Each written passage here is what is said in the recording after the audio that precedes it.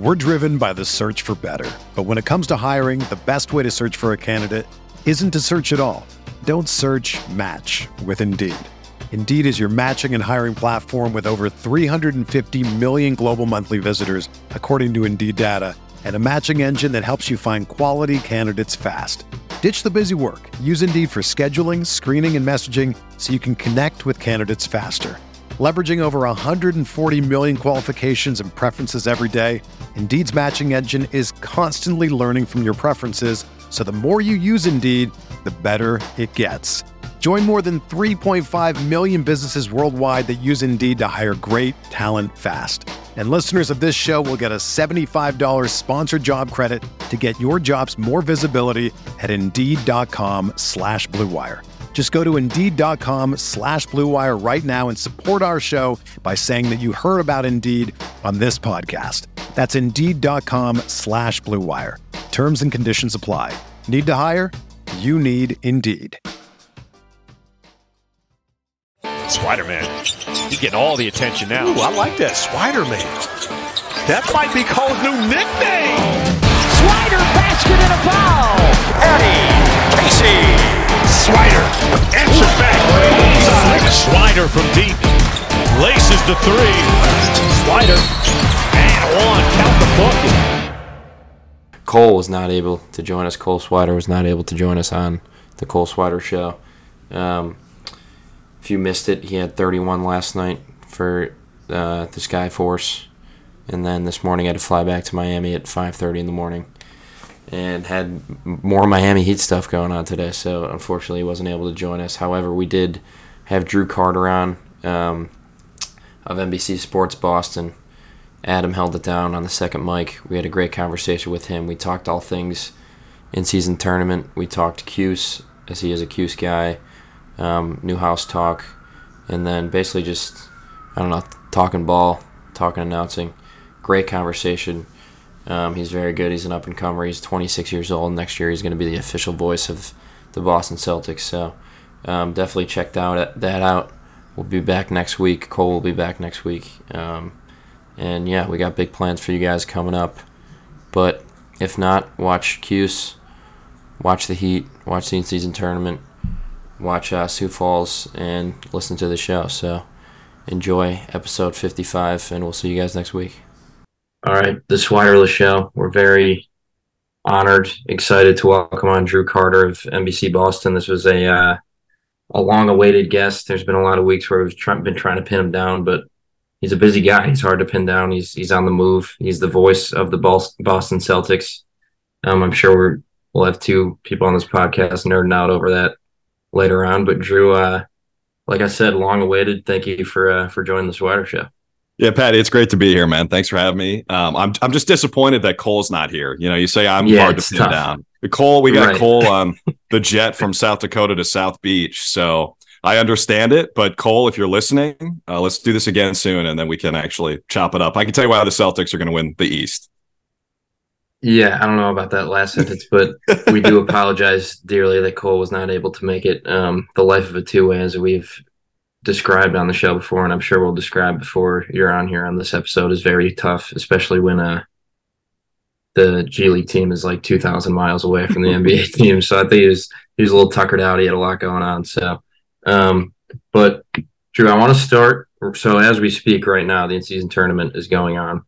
I want to kind of break down the games. The Celtics got blown out by the Pacers the other night. Oh, but Patty, whoa. I don't know about that. No, but they did lose. Yeah. Right now, I'm a Bucks guy. I don't know if you've gotten that. So this podcast has the Heat, the Bucks, and the Celtics represented. So I don't know if we could duke it out over that. But I just want your perspective, someone who's in it day to day, who has never seen the in-season tournament. How do you view this as a success? Do you think it's something that they should definitely do every single year? Would you make any tweaks to it going forward? The inaugural in-season tournament, what would you kind of rate it? Well, I'm going to sound like a total NBA mouthpiece here, but I think it's been awesome. Watching this game right now, this is cool. Indy is up. We're recording this on Thursday night. Indy's up 10 late first half. And, actually they asked us to fill out a bracket for the in-season tournament, and I didn't have the balls to do it because I actually thought Indy was going to beat the Celtics. Really? But I didn't want that, out there publicly before that game. Like I work with Brian Scalabrine, that's my partner on these games. Right. And he had the Celtics winning it all, of course. And he was cocky, and he's like, "Oh, we're gonna win. Like, we're going to Vegas. Like, we wouldn't have done those games in Vegas. They're national exclusives, but." It was like, the team's going to Vegas, no doubt. I'm like, I don't know, bro. I think Indy, first of all, the Pacers can beat anybody, as Cole's Heat learned 2 days before our game against them. So Saturday, they were in Miami for the second of 2 in a row, and Halliburton wasn't even playing, and they still won. They put up 144 against Miami without their best player. And I just love this Pacers team. And I think the in-season tournament, one of the reasons I love it, it's a great opportunity for a team like Indiana to sort of break out and establish themselves on a national stage. That game against the Celtics was the first game Tyrese Halliburton had ever played on TNT. He's been in the league for 4 years. Really? It's like impossible, right? Because he played on the Kings when they were bad. Yeah. And he's been on the Pacers, and the Pacers weren't very good last year. I mean, if you're an NBA sicko like all of us on the call, I guess how it good makes sense, but that hearing that out loud is very jarring. I know, right? So it's a good opportunity for them, and I think the Pelicans too. They made it to Vegas for them to get on this stage, so I love it for that reason. I think it's been a smashing success in terms of how much the players give a shit. Like, I hope we can say that, but the give a shit factor is through the roof. I heard you mentioned maybe some tweaks that they could make. I thought going into it, there had to be some extra incentive. Like, I don't believe a playoff spot would be a good call for this, because then a team could kind of pack it in for the rest of the season after early December.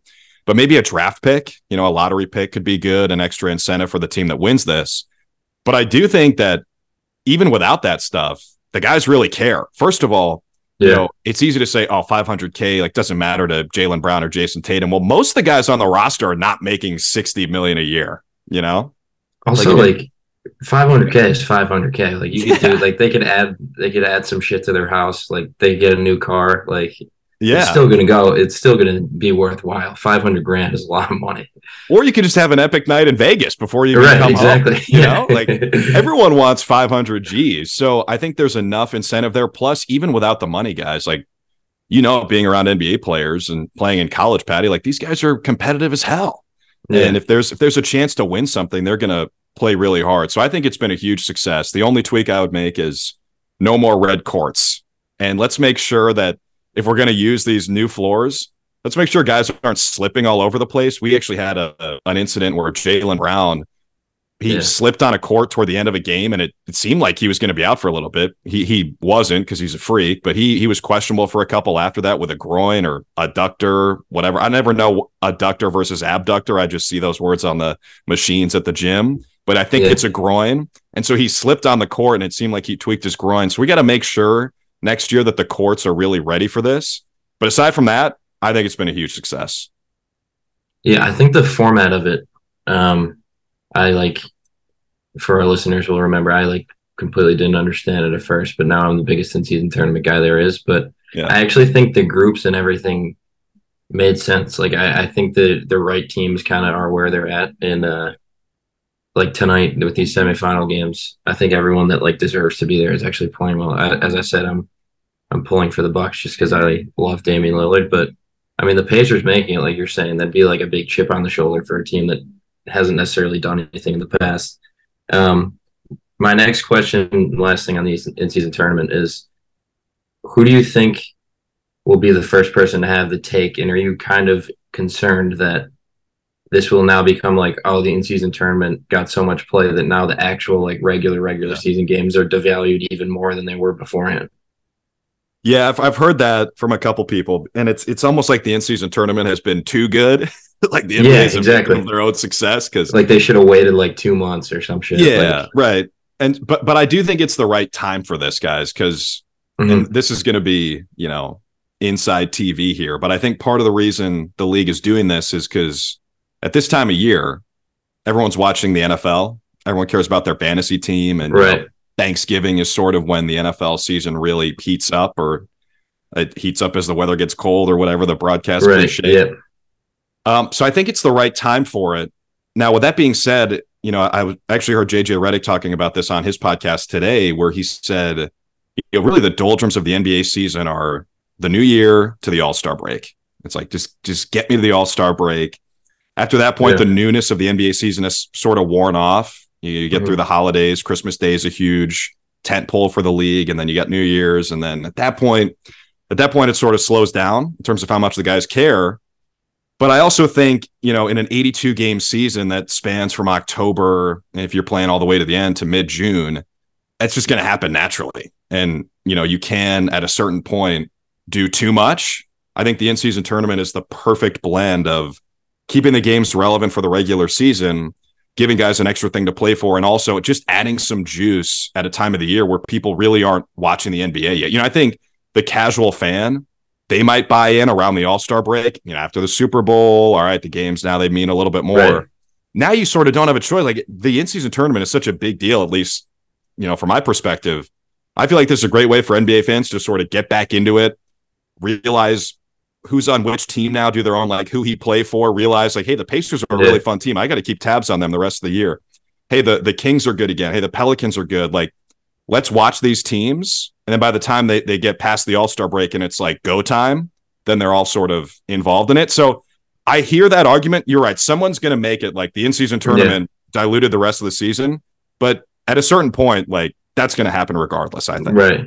It'll be like Perk or, I don't know, Greeny or someone on that show will say it and make a whole big stink of it. Yeah. Right after they say that Taylor Swift ruined the Kansas City Chiefs. Yeah. those will be the two takes. Drew, you're a Syracuse guy like the rest of us. I kind of wanted to just give some information on that. Your class of 2019, that's right? That's correct. Yes, sir. House, my man. So you, we have Jake Marsh on the show every once in a while, and he mentioned you as, having a great job a couple of years out, kind of like that class a couple of years ago. Noah has a good gig as well. There's a couple names, and, Syracuse is always putting out great people in this industry, but it seems like that time has given us a lot of good, like, announcers and talent. So if you don't mind talking really quick about your experience at Syracuse, we have a lot of Syracuse fans, so I'm sure everyone's going to be interested to hear. Hell yeah. And I'm loving the Red Autry experience. I feel like, I'm excited about the future of the program, excited about football too. I kind of buying into Grant Brown after seeing that press conference. But yeah, you're right. 2019 is when I graduated. So we were talking about this before we started recording, but I do not have access to my syr.edu email anymore. Lost that years ago at this point. I can't mooch the university for a free Zoom premium account like some of us on the call can. I wish I could. But yeah, it was great to be there, dude. And I feel really lucky because you mentioned Noah, and Jake was a year older than we were, but that class 2019, those are still my best friends. And I think it's easy at that place, and you guys all know this, like, being there. Newhouse is pretty competitive. There's a reason why it's, the best journalism program in the country, bar none. Anyone from Arizona State or Ball State or Northwestern listening to this can kiss my ass if you think differently. Ball State? Is that a thing? Ball State has produced some legit broadcasters lately, like Connor Onion, Mick Tidrow, Jack Kaiser. Those are my guys, but they know what the deal is. That Hughes is number one. I didn't know that. Mizzou probably gets a shout out there, but Syracuse is number one. And the reason, I think, is because people go there and everybody wants to be great. I'm sure it's a lot like being on the Heat, like talk about Heat culture. Mm-hmm. There's a reason why the Heat are always in the mix. I think there's something similar at Syracuse. When you get there, you're kind of wrapped up in the environment of everybody wants to do this, and it's competitive in the industry. So it's competitive at school. But the good thing is for us, it was a healthy competition. It's easy for it to get unhealthy and, toxic. Why is he assigning this game to this guy instead of me? And, I also was fortunate to go to school with Noah. So Noah basically beat me for every leadership role. And I was pissed in the moment, but looking back on it now, like, Noah was way more mature than I was at that point, still is. And he was ready for that stuff at that age, and I wasn't. And so Noah kind of set the tone for all of us. And Noah's like, by the time he was 5 years old, was like an adult, I think. I mean, if you know his dad and his whole family, it makes sense. So we had a great relationship, us two, and then everyone else in our class. And those guys were still my best friends. Like, every Sunday night, we would have a meeting at the radio station, and then we'd go out to dinner because it was Syracuse on a Sunday night. Our options were basically Chili's and Applebee's. and we would hit those places up every Sunday. Close so early too. Yeah, right. We'd have a great time. We'd be out there by like 9:30 or 10. Yeah, drive through the snow back to our dorm, and that's just how life was. A bunch of us lived together junior and senior year, so it was a great experience, man. And I feel like we all made each other better, and then we all learned a lot from the alumni as well. And that's another reason why Syracuse is the best. Like the alumni, first of all, there's so many of them, and then they're all willing to help the next generation. So that's what we're trying to do now. Noah Eagle, Iron Eagles. Legend Iron Eagle's son, who's he's with the Nets now, correct? He's with everybody, dude. I think Noah called a game for every network by the time he was 24. Yeah. But he's full time with NBC. He does the Big Ten football and hoops, and then he's doing about 10 games for the Nets this year. He said. Okay. So the Nets have Ian, who's a legend, like you said. Yeah, that's the coolest thing ever. Yeah, so those guys, I mean, to be part of the same broadcast, and the one that Noah grew up watching, like that's pretty legit. And then there are other guys, Ryan Ruocco, who does games for ESPN as well. He's like the voice of the WNBA, and they have him. So they've got a pretty good crop in Brooklyn, that's for sure. And that's kind of my point with Newhouse. It's like you'll have people that have those connections, but you can go out and get your own connections also. Like for instance, Drew Carter is doing our podcast because I DM'd you on Instagram and then you texted me a couple days later or whatever. Like where everyone's open to doing everything and we make connections constantly, right? So no matter who you know, like freshman year, by senior year, you're gonna have a good network of people, and that's why it's the best communication school in the world. Adam, if you went to Arizona State, I would have blocked your ass. Yeah, or Ball State. Come on, what are we doing here? On Syracuse, really quickly, you mentioned Red Autry's new coaching gig and the whole thing with Boeheim. Can you just talk about that really quick, about how you feel about how college basketball is right now, especially at Syracuse, from like an NBA perspective also, where you see what works there and what's not working in college basketball, or maybe what is? Well, this year, Adam, I went in telling everybody I'm more excited to watch Syracuse than I have been probably in 10 years. The funny thing about Cuse is when I was in high school, the team was sick. Besides 2 years ago, right? What's that? Besides 2 years ago when Cole and I were on the team. Oh, yeah. Right. Exactly. I know. You guys. Sorry, I cut you off. Cole and Patty sniping. For my bad joke. Yeah. No, that's good. But when I was in high school, dude, that team was like a top 3 seed every year. Like Dion Waiters came off the bench for them. That's how loaded they were. And then we got there and we were on the bubble all 4 years. And so it was kind of disappointing. We had some good runs though. My freshman year, Final Four, Sweet 16 a couple years after that. But I hadn't been that excited to watch a team in a while because it's going to look different. It was going to look different for the first time in almost 50 years. And so I think the early returns have been pretty encouraging. Judah's awesome. He's probably a first team all ACC guy. He was on ACC Network the other night and Boeheim was in the studio. And that was funny to, I think Judah did the interview with the announcers and then they played it back on the show. And, Jay Alter, who's also a Cuse guy, was calling the game. He asked him, like, what do you think Boeheim would say to you after this game? And Judah was like, I got to make my free throws because he missed 3. And Boeheim was like, yeah, I'd probably say that, but also just really proud of him. And it's been cool to see Boeheim, sort of transition into that new role. Right. Everybody thinks he hates the media. And I've always sort of brushed up against that. I've never thought that Boeheim hates the media. He hates if you ask him a dumbass question, or if you ask him a narrative-based question that doesn't make any sense, then he'll go after you, and it's going to be very entertaining. But Boeheim in the media, I think, has been great. He's only done a couple shows, but he's been awesome. And I'm excited for Red. To like full transparency, I didn't really expect it to be him. I thought maybe it would be GMAC, or maybe they'd go for Hopkins or somebody who maybe left and then would come back. But I think the early returns on Red have been really encouraging. And it's obviously different playing some man, and then different in terms of him at the podium. He's basically 180 from Boeheim. Right. I don't see Red ripping student journalists anytime soon, but it's been fun to follow from afar. Are you able to watch much with your schedule and everything? A little bit. It's funny. I was just thinking about this the other day. I logged into KenPom for the first time this week. I'm a huge KenPom guy, and you can ask any of my friends. I've been annoying about that shit since we were in college, but I love KenPom. I just, you kind of have to plug in to one or the other in what we do. And so I'm plugged into the NBA right now. But it was cool. The other night I was watching the UConn UNC game at MSG. Yeah. So I sort of got a little bit of college basketball. I got my fix that way, and then checking KenPom. So I haven't watched a ton, but enough to be excited about. Yeah, I was at that game actually at the Garden. That was a great game. That was my third straight Jimmy V Classic because 2 years ago we played in it. Last year I went and I ran into Jake Marsh, and we had interviewed him like the week before. So I got a bunch of clout because I was like, oh, I know Jake Marsh. And then this year I went again. But I'm always curious about that, like with your guys' like schedules and everything. The other thing that Adam asked from like an NBA perspective, I feel like basketball. We're driven by the search for better. But when it comes to hiring, the best way to search for a candidate isn't to search at all. Don't search, match with Indeed. Indeed is your matching and hiring platform with over 350 million global monthly visitors, according to Indeed data, and a matching engine that helps you find quality candidates fast. Ditch the busy work. Use Indeed for scheduling, screening, and messaging so you can connect with candidates faster. Leveraging over 140 million qualifications and preferences every day, Indeed's matching engine is constantly learning from your preferences, so the more you use Indeed, the better it gets.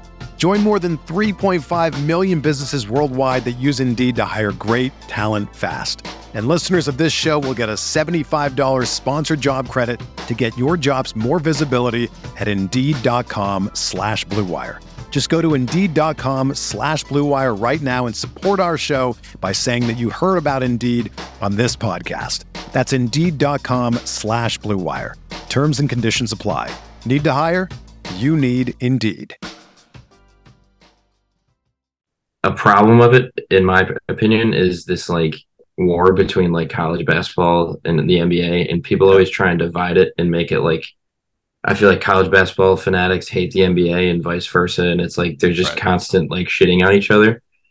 Do you feel like, I feel like it's at the point now where it's almost two completely different sports, and I don't know why you can't just kind of like treat it that way and not like hate on it if you're a fan of one, like for the other. So I don't know. What's your take there? Do you as an NBA guy watch college and you're like, oh my God, these kids are awful? Yes, but that doesn't mean I hate it. You know, like I love both. I think, it's and also it gives you an appreciation for when, you know, guys do really cool stuff, I think. It was funny in the preseason, the Celtics played a couple legit high scoring games. Like we played the Wizards. Right. And so any game the Wizards play is high scoring because they don't defend at all. And I said something like high scoring game. And someone tweeted at me and they're like, you're not doing college basketball anymore. Like all these games are high scoring.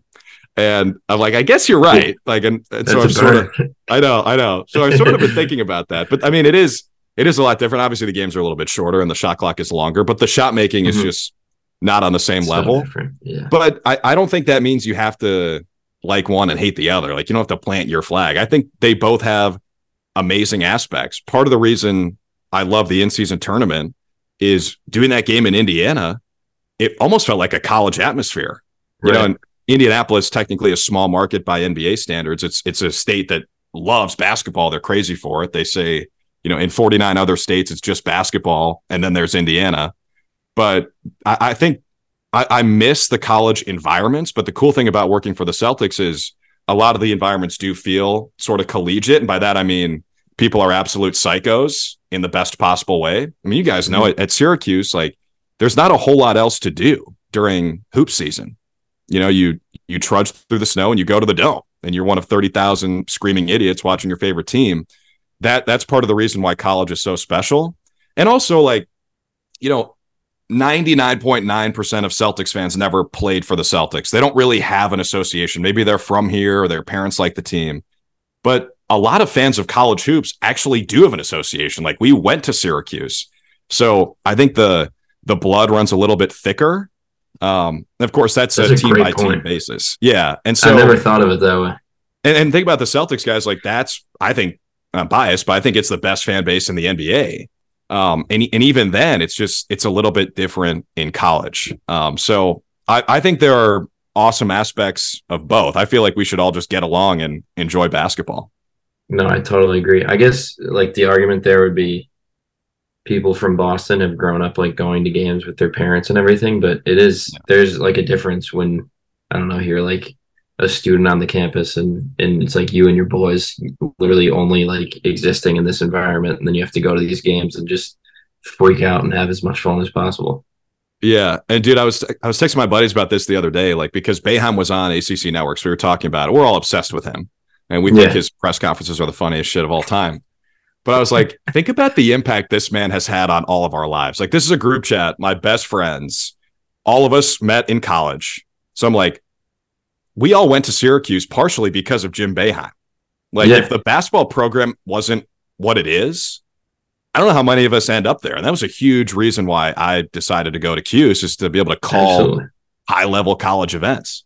And so to think about, like, he's almost like the Pied Piper for thousands of kids who wouldn't have gone to Syracuse otherwise. Yeah. And then he's on top of that giving us all these great moments, like going to the Final Four and, you know, calling Andy Katz an idiot and telling people, like, don't ask Johnny Flynn if he's going to the draft. Like, all this shit, man, it rolls into one. Like, Jim Boeheim has probably had as big of an impact on my life as anybody aside from my parents. You know, how nuts is that?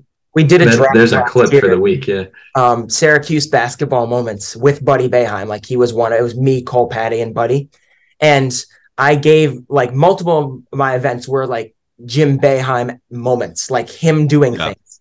And they were obviously, Buddy's gonna laugh at that kind of thing, but I'm like it's so iconic that he is the program, and that's also adds into, everyone knows this, but it adds into why you go there and why you're so obsessed with, like, all of us in this call watched those press conference, all 15 minutes of them, just because of what he says to people. Like that, dude, that's insane. Boeheim, he even said that in one of his, when he was going at Bud Poliquin a few years ago, because Bud was like, the program's in a down era. And Boeheim's like, we've been to the Final Four twice in 4 years. Like, what are you talking about? They go after it for a long time.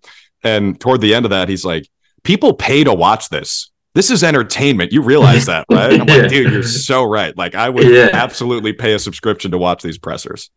Like 1,000%. And I don't know, it's so much better because he's just like that. Like, he's actually just genuinely him at the podium, which is, he might be the only coach ever, like, who got to his level and still remained just, no, that's actually how he is behind closed doors. Yeah. So you got to see him behind the scenes. Is that how he's like in practice? Yeah, well, like, the number one question I get from being a walk-on is like, oh, like, what's Boeheim like? I'm like, he literally is just, he's as genuine of a guy as you'll ever meet. Like, how he acts, like, I don't know, people think it's like, oh, he's such an asshole, but he's just being honest. Like, he responds to reporters as if he would respond to someone, like, if they asked him that at any point in his life. So I don't know, I think especially in coaching, there's so many guys that act one way and then they close the door in the media room and go in the locker room and are completely different. And I don't know, you definitely can't say that about him, which I think is like maybe the best thing about him and like the biggest compliment to him. But I don't know if I could say that anymore, because you basically just said thousands and thousands of kids chose to go to Syracuse for Boeheim. Yeah. It is true though. But I guess transition off the Cuse talk. From your perspective, like, you're now with the Celtics. I know you had a bunch of internships and jobs within baseball. You were, I know in Alabama, you were basically doing every sport, and a lot of kids that, you know, choose that lifestyle, choose that path. Like, you have to have this faith that it's just going to work out. Did you have like did you ever have moments where you're like, I don't know, like doubts is creeping in? You're like, I don't know if I'm ever going to get to the point of where you're at now as the voice of the Celtics, like I said before? I guess. I mean, I think it's natural. You know, I sort of decided I wanted to do this in high school. I took a journalism class and I started writing for my high school newspaper. And I remember watching, have you guys seen All the President's Men, the movie? I actually almost watched it on a plane recently, but I didn't pull the trigger. All right. It's like an old school, like 70s movie, right? Yeah. Next flight you take, Patty, you got to watch it. It's a great movie. Yeah. It's one of my favorites of all time. It's Robert Redford, Dustin Hoffman are playing Woodward and Bernstein. They're the journalists who basically broke the Watergate scandal. Oh yeah. And so the movie, it puts a microscope on the impact that journalism can have on society at large. And so I was never trying to, you know, be an investigative journalist. I was never going to be Woodward or Bernstein, but I sort of fell in love with the idea of that. And I realized that, you know, talking about sports could be something I do for a living. Because at that point, it's like, I don't know what I want to do. Shit. The only thing I like is watching basketball and football, like, and talking about it with my friends, like playing fantasy. That's what I like. And so when I realized that I could do it for a career, I don't know, man. I think I've gotten really lucky at every turn, like getting into Syracuse for one, getting into Newhouse. I remember taking the tour of Syracuse spring break junior year in high school. And I had a tour at Ithaca scheduled for later in the day. And while we were doing the like general Syracuse University tour, the guy was like, hey, by the way, there's a Newhouse specific tour this afternoon if you guys want to stick around. And I look at my dad, I'm like, yeah, we're not going to Ithaca today. We're staying all day. And so I just fell in love with it. But the dean, the late, great Dean Branham, who spoke to the prospective students, she told us, hey, there's a 9% acceptance rate for Newhouse. I'm like, oh, I'm fucked. No way. Like, I was a decent student in high school, but not great. And so I thought there was no way I was going to get in. I feel like I lucked out with that, met a guy in the admissions department. Shout out to Wes Whiteside, big Vikings fans. We connected on that. I'm still convinced he played a big role in me getting in. You wrote the essay, had the interview, and I think maybe they could tell how passionate I was about this stuff. And so, they let me in the door, and then like basically had an opportunity to work in broadcasting every day I was there, whether I was, practicing before I actually got the chance to be on the mic, or, doing sports updates, calling games, hosting shows, reporting. And I guess my entire mindset throughout school was, I'm not going to worry about the job market. I'm just going to focus on being as good as I can every day. Not to sound like a college football coach, but be as good as I can every day, and everything's going to work itself out. And that was sort of the same mentality I adopted in Alabama. You mentioned that was my first job. I did local news for 2 years. And it was the same type of thing. Like, so I guess not really, I think when you find what you feel like you were meant to do, or, not to get philosophical or religious or anything, it just sort of felt like this was the right thing. And so I just think I'm super lucky to be able to do it. And the whole goal is to enhance the experience for people watching or listening to their favorite team and sport. And that's how I feel like we can have impact, is by teaching someone something, or putting a smile on someone's face, or maybe telling a story that makes someone emotional. I think there's a lot of impact in what we do. At least I hope so. And so that stuff has always just kind of come natural. And I feel really lucky to do it. If you're a basketball junkie, then there's no better time of year than the NBA playoffs. Twice a week, JJ Redick is cooking on his podcast, The Old Man and the Three. He has guys come on in all stages of their careers to talk about the league and share stories you won't hear anywhere else, including Devin Booker on why he talks so much trash, Ray Allen's epic free throw competitions with LeBron in Miami, and the moment Tyrese Halliburton knew Pascal Siakam would be a good fit in Indy. In addition to player interviews, every Monday JJ breaks down the top 3 things happening around the NBA with unmatched analysis, not outlandish takes, and is often joined by masterminds of the game like Tim Legler to dive deep on rookie reports, trade breakdowns, and why is mean mugging now a tech? You won't find another outlet that covers the game as comprehensively and with such insight as JJ does it on The Old Man and the Three.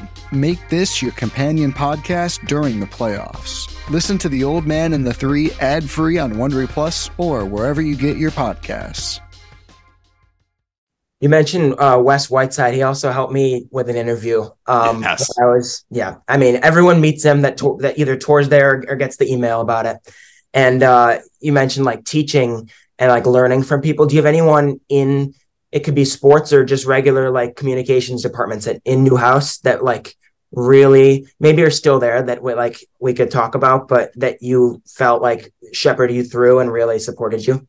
Yeah, so many. The guy who stands out is John Smith from WAER. So for those who don't know, I'm sure everyone does listening because we got a lot of Syracuse people, but WAER is 88.3 FM in Syracuse. It's the NPR station for Syracuse. And it's a professional station, obviously, but the sports department is run by students.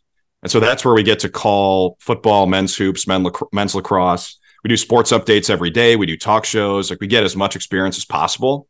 I think everyone who wants to do this should really start in radio, because you learn so much about performance and like inflection and breathing and all that stuff without having to worry about how you look or like what the graphic says, and so you get to become comfortable with that stuff. So that's why I feel like Syracuse, it's part of the reason why the process works is because you start in radio, and John Smith is the morning edition host on WAER. And so we had some great times together, man. Like, no one I'd rather wake up at 5 a.m. to hang out with than John Smith, because the first update's at 6:30. So you got to get in there wicked early. And Johnny and I are still tight to this day, 4 years after graduation. And he taught me a ton about being good on the radio, but also just being a good human being. And I feel like I grew a lot hanging out with him. And then, all the Newhouse professors too, a lot of whom hate the sports guys because they think it distracts from the, news journalism aspect. I'm sure you've run into that, Adam. But if I get a chance to go to Cameron Indoor Stadium and call a Syracuse Duke game when Zion and RJ Barrett and Cam Reddish are playing, I'm going to do that. Sorry, I might miss out on, reporting on the city council meeting in Syracuse, but I'm going to go do that. And so I'm thankful that I had professors who were okay with that, even if it took a little convincing. And by the way, that game, probably the coolest game I called at Syracuse, we beat Duke when they were number 1 in the country in overtime. Elijah Hughes made a half-court shot at the end of the first half. Go to OT. Pascal Chukwu had 28 and 13 or something ridiculous.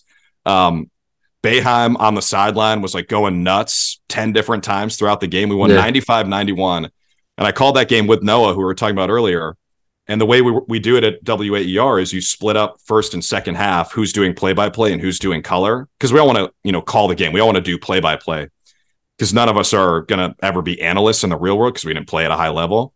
So you want to do the play-by-play. And he asked me, do you want the first or the second half? And I said, I'll take the first half because we're going to get our asses kicked. So I don't want to be calling a blowout in the second half. He's like, all right, man, good call. We end up going down 12-0. I look at him. I'm like, I told you, dude, this team's way too good. And then fast forward, he called the second half and overtime, and probably the best game we had when we were students. So that's what I get for not having faith. That game was sick. Yeah. That was a fully healthy Duke team, too. I think the entire team played. RJ and Zion both were in that game, right? Yeah. And Trey Jones was on that team, too. I think Trey Jones did get hurt in the late first half. But aside from that, everybody was there, and Pascal played the game of his life.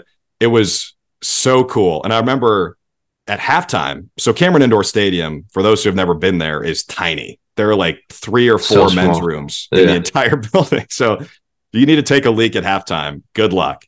And so Noah and I are sprinting down from where we were perched up in the corner of the building. We're sprinting down to the bathroom. We run into Sean McDonough, who was calling the game on TV. And I'm like, so Sean, what'd you say on that Elijah Hughes buzzer beater? He goes, I don't know, fuck.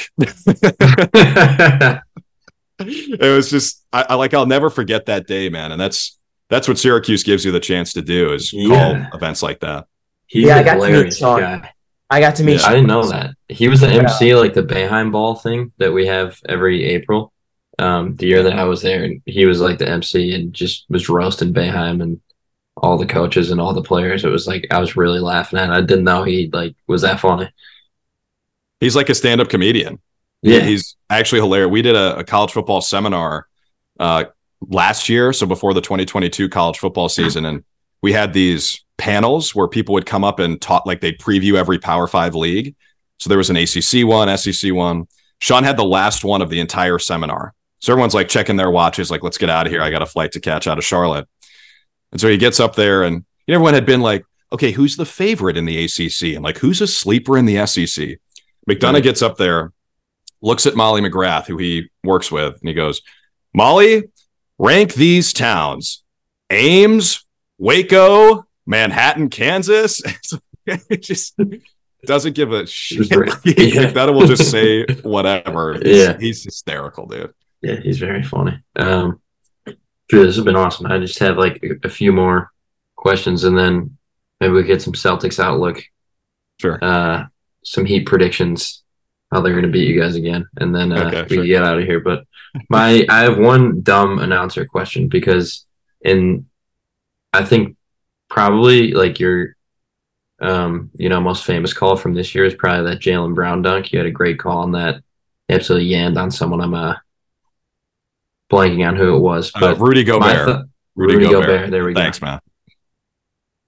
When I hear that, hear you saying that, I think if I were calling the game, I would react in my head. I'd be like, oh, hell yeah, I just crushed that call. How I don't know, anyone who's played a sport, if you hit a home run or you make a shot, in your head, you get proud of yourself. there's times on the podcast where I make a good joke or like I ask a good question. I'm like, let's go. I nailed that. Yeah. Are you in the game like after you make that call and you don't stutter at all and you're screaming and then they go back down the other side of the court? You're like, all right, let's go. Like I crushed that. A little bit. Yeah, I probably shouldn't admit this, but yeah, a little bit. It kind of feel like I feel like you have to be. Yeah, take my headset off, grab a beer. Like my job is done.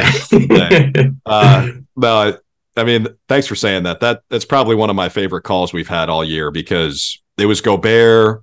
Right. Rudy Gobert is like one of the most hateable players in the NBA. So I knew people would really appreciate the talk extra because of that. And what I said was Brown on his head, he climbed the Stifle Tower. And I like being in that moment, it's like adrenaline kicks in. And that's part of the reason I love play-by-play is because to me, it's the closest thing to actually playing in the game that you can get if you're not a player. Yeah. That's why it's my favorite thing to do. Like I love, doing this stuff and anchoring shows and reporting, but play-by-play has always been my favorite for that reason. And so he throws it down and it's like time stops for a second. And I'm like, should I really use the Stifle Tower nickname? And I went for it and people seem to like it. So yeah, those moments are so cool, dude. And working for the Celtics, like it's just fun. Like another reason I feel like I'm lucky is because to join this team this year, pretty sick. People really care about the Celtics always, but especially this season because they're one of the favorites to win the championship. And Red Sox had a horrible year. The Patriots suck. The Bruins embarrassed themselves in the playoffs last year. So people are still hesitant to buy back in. So everyone's all in on the Celtics. Yeah, I give you guys so much credit.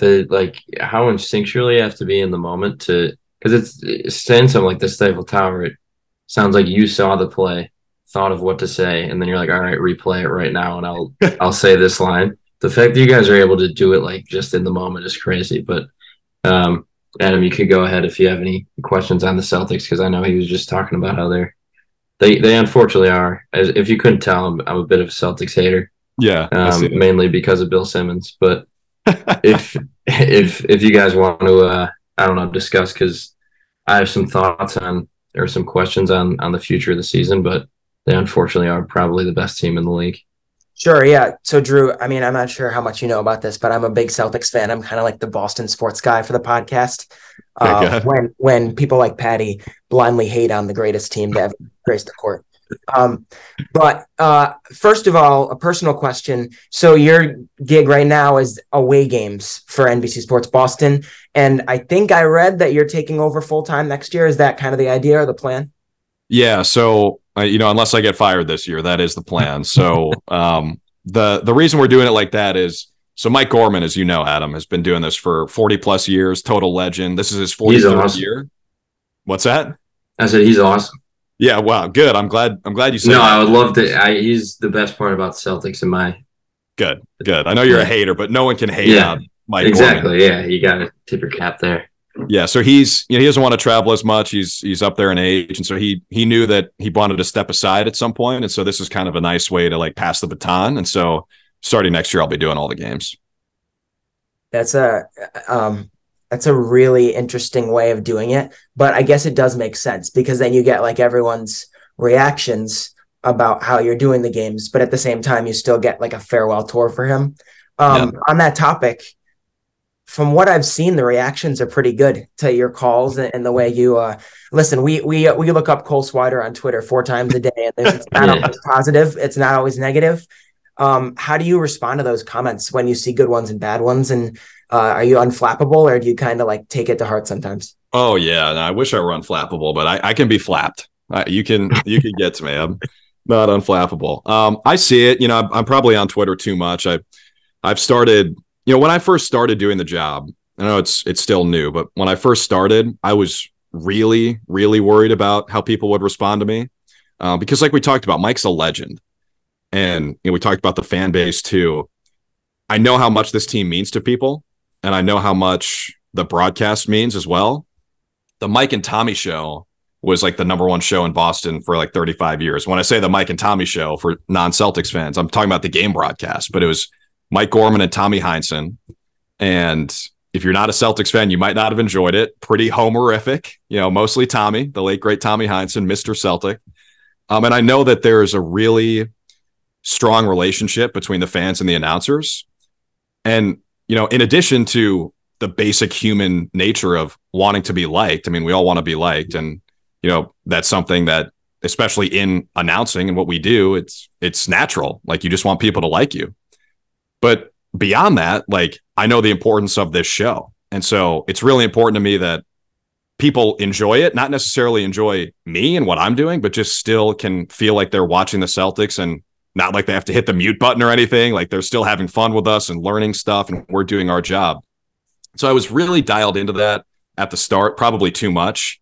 And if I saw a negative comment, it would bother me. And I would like take it to heart and think, do I need to change something? And what's been really great with that is Scal. Like, I'll tell Scal if someone says something negative, and he'll be like, dude, like, you know what you're doing. Like, you're the right guy for this. I gave you this job for a reason. And he would tell me, like, during the audition process, like, I knew right away you could do this at a high level. And he's just been extremely supportive. And I think about, have you guys ever seen Better Call Saul? You guys ever watched that show? Absolutely. Yeah. I'm on for 2 here. So there's a moment where one of the Salamancas says to the main character, "You're the guy for this. You're the guy." And I think about that because he's trying to convince him to do something illegal, basically. And he's like nervous. And so he says, "You're the guy for this." I think about that a lot. I think it's a good way to, sort of break through imposter syndrome, because I deal with that, man. Like, yeah, Mike Gorman's been doing this job almost twice as long as I've been alive. So trying to follow in his footsteps is a shit ton of pressure. And I did get dialed into that early, and it bothered me, but now I'm sort of in a good space. And the positive comments, which is most of what I see, and people who come up to me and, in the arena or like out in the real world, it's mostly positive, and that means a ton. And I tell that to people because I think they might expect it to be like it rolls off the shoulders or whatever. And I don't actually care, but I really do. Like, I really, really do care if people like me. And so far, so good for the most part, I hope. You Absolutely. I mean, idea for where you want to be in your dream goal I think we all know, like, this industry, it's like a winding path. Like, you'll get there. Sometimes you got to jump a bunch of jobs, but that's usually for people that start much lower or at a lower spot at age 26. So what is your kind of plan moving forward? I'm not asking when you're leaving. I'm asking what maybe 10 years from now, what your plan is. Dude, the cool thing, Adam, is I literally don't want to leave. Like, I actually joke with Mike. I'm like, dude, I'm coming for your record. This is your 43rd year. I'm trying to hit 44, which is a good number for Syracuse. I actually feel really blessed because this is where I want to be until I retire. And, obviously I want to keep doing more national stuff. I still work for ESPN, so I do college football, some college hoops, some lacrosse, and, hosting SportsCenter a couple times in a few weeks here. And I love doing that stuff. And hopefully that continues to ascend, and I get to do some NBA on ESPN, maybe some NFL down the road. But you're right, man. I think it's pretty rare to basically have my dream job at 26. And so I feel super fortunate for that. And I'm just going to try not to mess it up. And hopefully I'll be with the Celtics for 50 years or whatever. Yeah, absolutely. Well, all right, Drew, I know we were going to get into some NBA talk, but I think we're going to save that so we can force you to come back on when Swider is able to join us, and we could break down maybe mid-season around the All-Star break and see how our Heat, my Bucks, and your Celtics are doing, and break it down from there. But that was a super fun conversation. Like I said, we've been waiting a long time to have you on. Always easy, Lewis, when the interview is with someone who's better at speaking into a microphone than you are. So we appreciate it. And yeah, I can't say I'll be rooting for the Celtics, as you can tell, but I'm definitely rooting for Drew Carter. So appreciate you joining us. Much love, fellas. Thanks for having me on. Go Cuse. What's up, everybody? Thank you guys for tuning in. We really hope you enjoyed this week's show. To find out who will be joining us next week, make sure you're following us on all social media platforms, at Swider Show on Instagram, at Swider Show on Twitter, and at Swider Show on TikTok. We also recently developed our very own YouTube page, www.youtube.com/@SwiderShow, and subscribe. You can send in a mailbag question to be featured on the show, swidershow@gmail.com. And of course, if you haven't already, make sure to turn on those notifications so you never miss an episode week to week. Cole Swider Show with Patty Casey is presented by Blue Wire Podcasts, and our executive producer is Adam Lewis. Swider Show is created by Cole Swider, Patty Casey, and producer Adam Lewis. All rights reserved. Thank you guys. We'll see you next week.